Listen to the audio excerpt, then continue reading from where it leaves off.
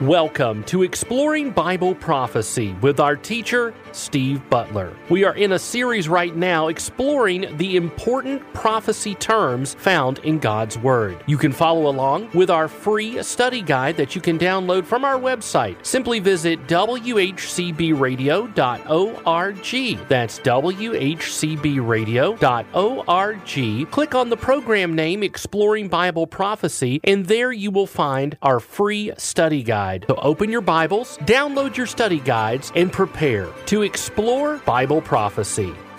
Hello, and welcome once again to Exploring Bible Prophecy. In today's program, we're going to continue our look at the gospel of the kingdom and compare and contrast it with the gospel of grace. Yes, they are both gospels, and that means good news. They are both taught by Jesus. But in context and a careful study of God's Word, you find that Jesus is coming to offer this good news to different people in different times for different reasons because of certain circumstances. And hopefully as we go through this, you'll be able to clearly see this so that when you see a reference to the gospel of the kingdom, you can say, hey, that means this. It happens in this time frame. Jesus is talking to this group about this set of circumstances. And then when you see gospel of grace, you know quite differently. And, of course, we'll get into those many scriptures when we go forward here in point number 3. We're looking at 7 sets of prophetic terms that I believe are important to know. This is not an exhaustive set of 7, but I think these are 7 of the most important ones that we need to understand, that when we see them, we can instinctively know from our study of the Scripture what the context is of why that term is being used, where it's being used. And if you can do that, it makes the Scriptures understandable so much more clearly than perhaps before for you, because it's so easy to read over these terms and think that they're talking about the same person or the same circumstances. And it just dilutes the meaning, and the meaning differences between these sets of terms is so rich. It all glorifies God. It's all part of God's plan. Let's don't lose that important understanding here. But it is clear to understand these differences, and if you do, it will also give you a greater, deeper degree of discernment, which unfortunately is lacking in the church today. Discerning, being able to tell, to judge, as they say, to judge the spirits. Because as Paul told the elders at Ephesus in Acts, just before he left them for the last time, he took them down to Miletus to get them out of Ephesus so that people wouldn't start worshiping Paul, because that's the kind of impact he had on them. And he took the elders down to elders in the church and took them to Miletus, and he told them that when I leave you, and this is the last time you're going to see me, because he's going to be taken prison to Rome and then he's going to be executed. He said, when I leave, in other words, when the apostles who worked and traveled with Christ, when we leave, wolves, vicious wolves are going to come in among you and from you. And that's probably one of the most critical descriptions right there. He says they're not only going to come in among you, they're going to come from some of you. In other words, some of the leaders of the church are going to start spewing vicious blasphemies and heresies and distorting the word that Jesus gave, that the apostles gave, and that, just as importantly, that the prophets gave in the Old Testament. And that's what we're finding in the church today. We've found that it's been going on for hundreds and hundreds and hundreds of years, since, probably 100 years after Christ, approximately. The Gentiles started to distort the Word of God, principally to drive Israel and its role in the blessings of God out of the picture, out of the Bible, by allegorization and spiritualization of the Scriptures. In other words, saying, I know it may say this, but it doesn't really mean what you think it is. You have to look at it more deeply. And, of course, the only way to understand it more deeply is to believe what this man tells you it means. which is the opposite of taking the Bible literally. So we desperately try to keep the literal word in front of us and in our study of the Bible so that we don't get deceived into believing heresies, believing Gnostic, I know something you don't know type attitudes of people who are out there today. So again, that's why we stick to the Scriptures as best we can and always ask the Holy Spirit to lead us into an understanding so that what we study and what we draw from that study glorifies God and no one else, certainly not mankind. So we have been in the looking at the gospel of the kingdom, and this is the gospel that Jesus brought to the Israelites at his first coming 2,000 years ago to Israel, and it was brought specifically to the Jews. God's plan all through the Old Testament was to raise up this group of people from Abraham's seed through Isaac and Jacob to take the good news of who God is and what it's like to live as a people with God as their God, as Jehovah God as their God, and that the Israelites would take that good news to the world. So Jesus came preaching that if Israel would accept him, then Israel would be blessed, and they would then take this gospel to the world, to the Jew first, then to the Gentile. That's what that means. So we're seeing here that Jesus is establishing it through the prophetic word of the Old Testament that he is indeed the prophet promised, he is the Messiah promised, he is the king that was promised, he's the conqueror that was promised, and he's here now. So having established who was promised, Jesus, we've been going through setting up the kingdom. And we know that from the prophetic scriptures, before the kingdom can be set up, there needs to be a judgment, a cleansing of the unrighteous, and a recognition and a blessing of the righteous. And that is the period called the tribulation. So there was going to be, in God's plan, a tribulation 2,000 years ago prior to the setting up of the kingdom, because Jesus was there as the king to set up his kingdom. And that tribulation is prophesied all through the Old Testament. And what was prophesied to be applied then 2,000 years ago is simply put on hold and will be applied again in a yet future period called the tribulation. So what would have happened 2,000 years ago, the tribulation, the judgment, and the setting up of the millennial kingdom, will happen for sure sometime in the future. And I believe from a study of the scriptures that that time is very soon. And I believe you couldn't have said that 200 or 300 years ago, because the scriptures say it wouldn't have happened then, even though they may have been saying that. And there were false prophets out there saying the end is near. But you can see that we are very close to the end of the 2,000-year period that the Bible says the Jews will be, God will turn his back on his people, Israel, for a period of 2,000 years, and we're coming close to the end of that. We don't know when that is, the day or the hour, that's for sure, but I believe that's the next event on the prophetic calendar, and that's what we'll be talking about in our next series, the next 30 prophetic events. So looking at the tribulation, back to our worksheet, point number 3, that we went through Jeremiah 30, verse 7 to start our talk about the tribulation. We went through Deuteronomy chapter 4, 21 to 31, again, to build on that and to show that even prophetically, 1,400 years before Christ even walked the earth, it was already prophesied that at some point in the distant future, and that's future to us today still, there would be a time when Israel would seek the Lord once again and profess their faith in him, and that he would accept them permanently, that they would never see reproach again.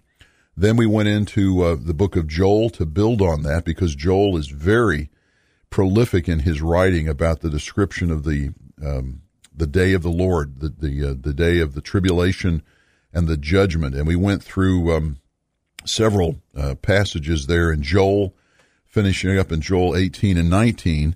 And then we wanted to go to the New Testament, and that's where we go right now, and that's to Matthew chapter 24. Matthew chapter 24. And in Matthew 24, this is the beginning of what's called the Olivet Discourse. Olivet referring to olive, the Mount of Olives, because it says that Jesus and a handful of his disciples, his apostles, I should say, it's disciples, but it's specifically an inner group of the 12 apostles, went up on the Mount of Olives and were looking across the Kidron Valley at the temple, the magnificent temple that Herod the Great had built on the small foundations of what Zerubbabel and others built when they came out of Babylonian captivity 500 years before. And they're saying how magnificent this is, and Jesus is saying, but not a stone here will be left upon another, and that's verse 2 of Matthew 24. And they say, and they turn to Jesus right there on the mount, and they say, tell us, when will these things happen, and what will be the sign of your coming and of the end of the age? So you have three questions there. Jesus does not answer the first question in Matthew 24. That's answered in Luke, and we'll go there some other time. But that's answered in Luke. But he does answer the second and third questions. What is the sign of your coming and of the end of the age? And he spends all of Matthew 24 and all of Matthew 25 answering those two questions about your coming and the end of the age. In other words, he goes into great detail in Matthew 24 here about the tribulation period, the first half, the midpoint, the second half. Then he goes into 8 parables through the rest of Matthew 24 and all of Matthew 25, 8 parables. And in each of those 8 parables, it's the same admonition. Be prepared, be ready when I come, because I'm going to be coming like a thief at my second coming. There's no reference anywhere in Matthew 24 or Matthew 25 to the rapture. The rapture has not been talked about at all anywhere here yet. It will be talked about in the upper room discourse, which is another discussion that Jesus has during the same week that he's crucified. And we are going to do a overview, but a little bit of an in-depth overview, if you will, of the difference between the Olivet Discourse right here in Matthew 24 and 25 and the upper room discourse, because they're quite different. It's the same Jesus, it's the same apostles, but his focus is quite different. Here in Matthew 24 and 25, it's the tribulation and the second coming.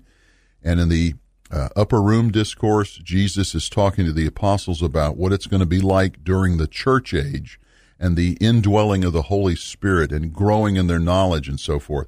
So we'll get into that. Quite different perspectives that Jesus gives the apostles between the two.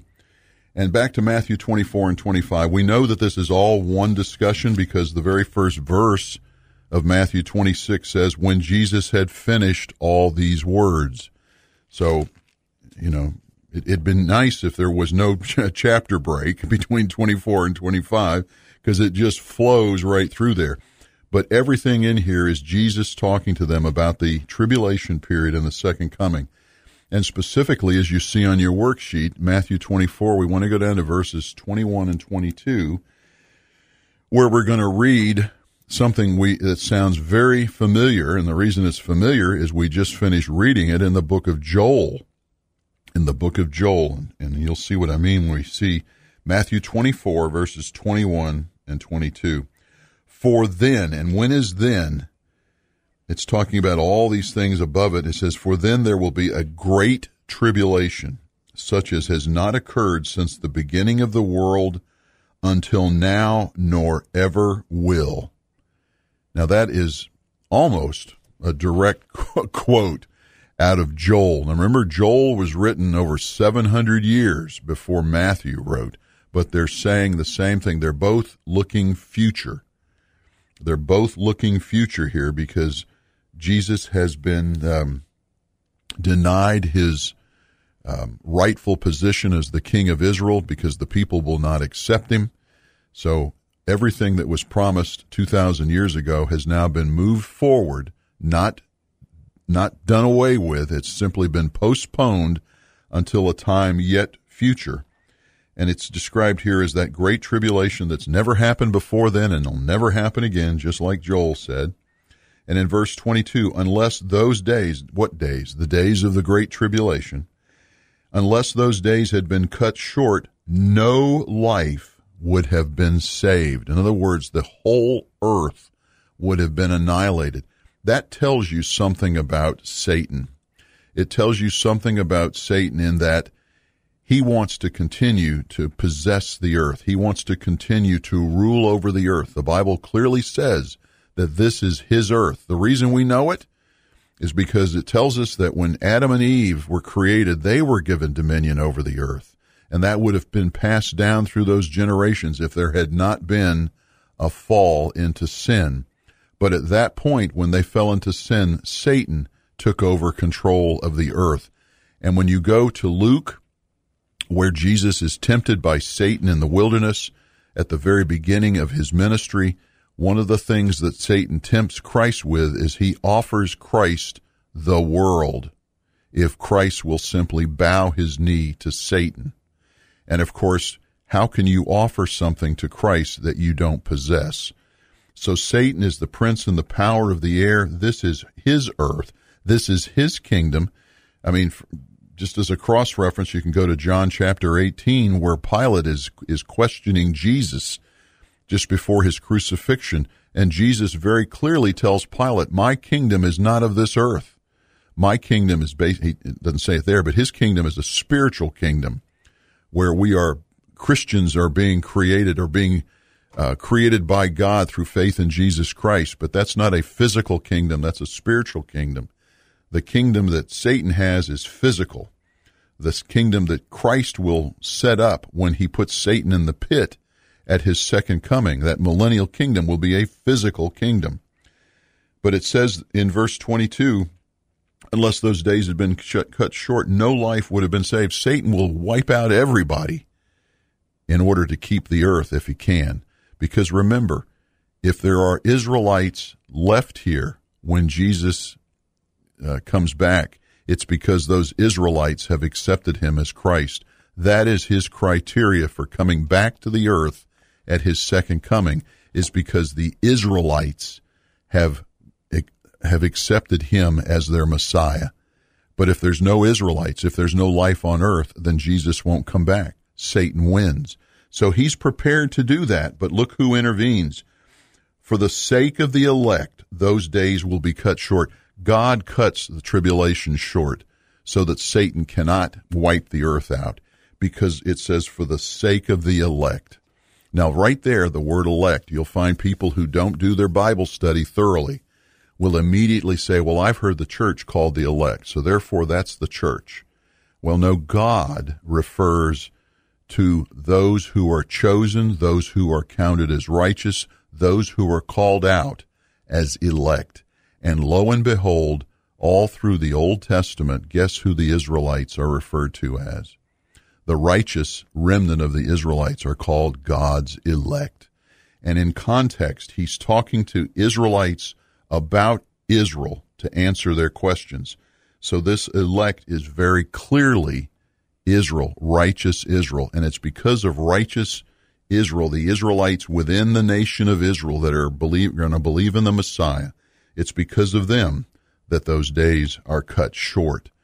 So we can see once again in this gospel of the kingdom that the focus is Israel. It's basically all about Israel.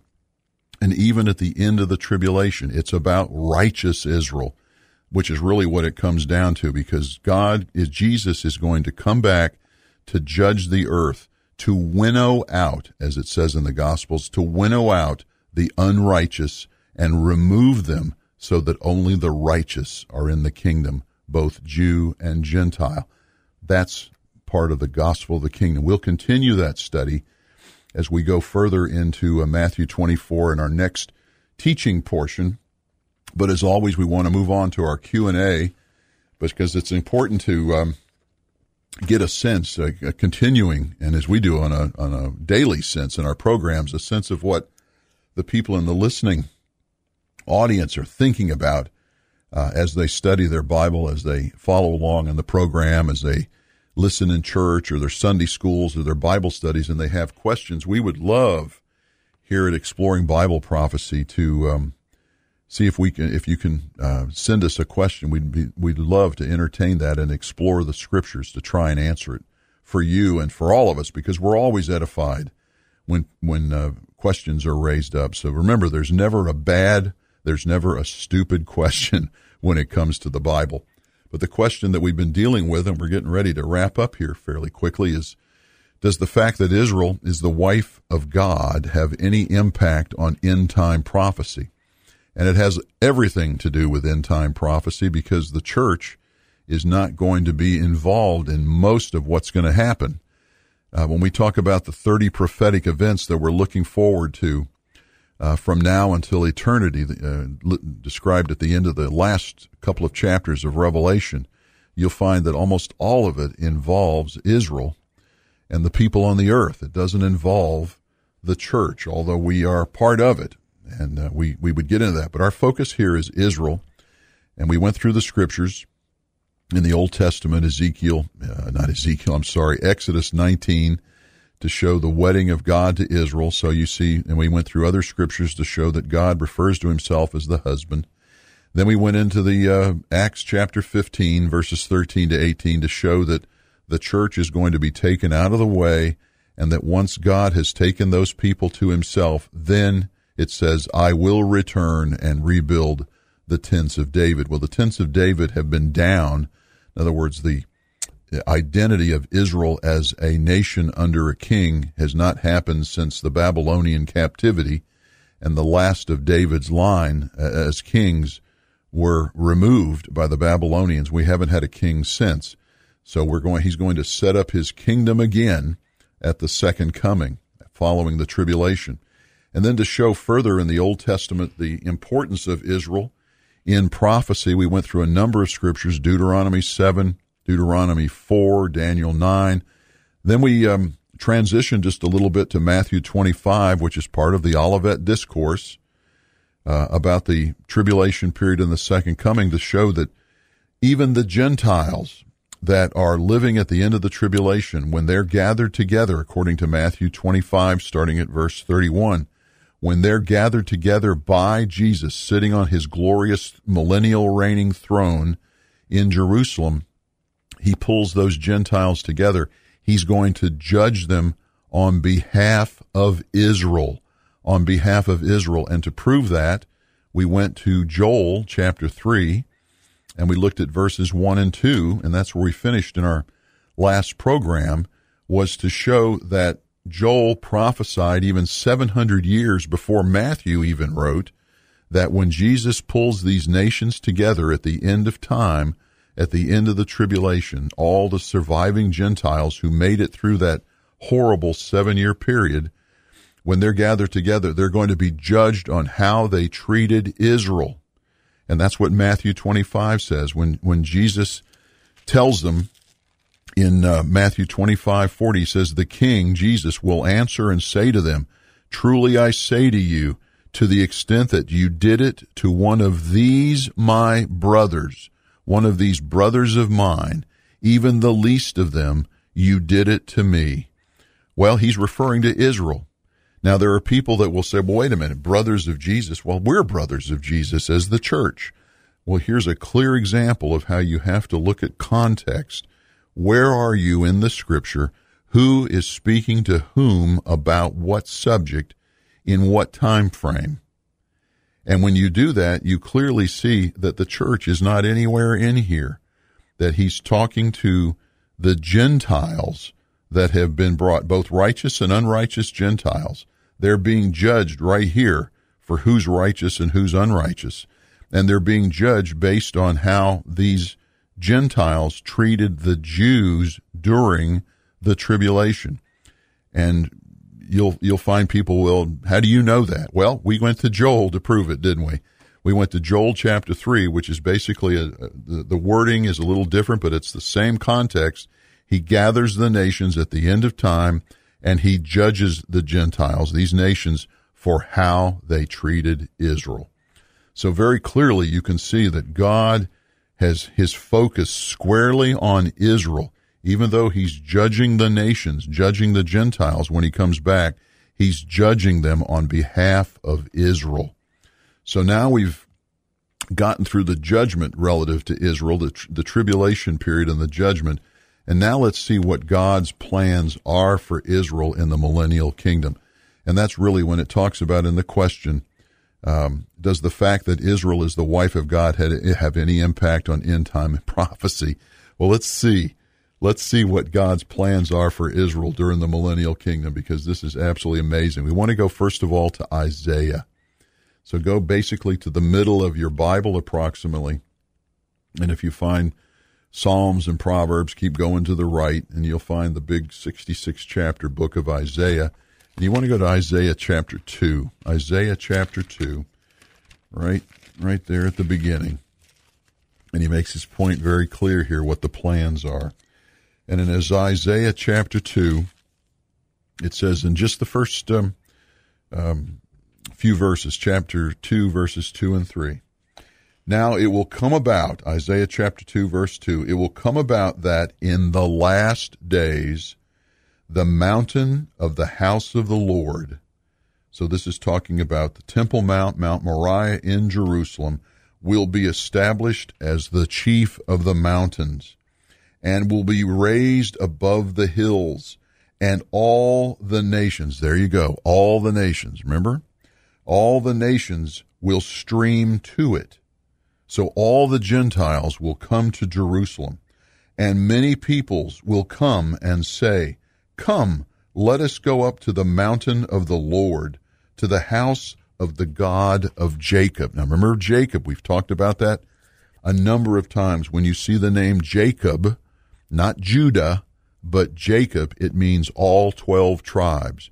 And during the millennial kingdom, actually at the end of the tribulation, but surely into the millennial kingdom, all 12 tribes of Israel will be represented in Israel in their earthly bodies, as we have today, in the land of Israel.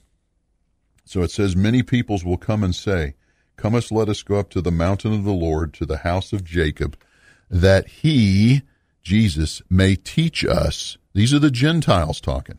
That he may teach us concerning his ways, and that we may walk in his paths. For the law will go forth from Zion, and the word of the Lord from Jerusalem. So the law will go forth from Israel or Zion. The word of the Lord will come from Jerusalem, because that's where he is sitting on his throne. And look at the first couple of lines of verse 4. He will judge between the nations and will render decisions for many peoples. And then it goes on to talk about the millennial kingdom. But what a wonderful time it's going to be. And we're going to look next at Ezekiel chapter 36. And I want you to, we're going to pay particular attention to that in our next Q&A portion.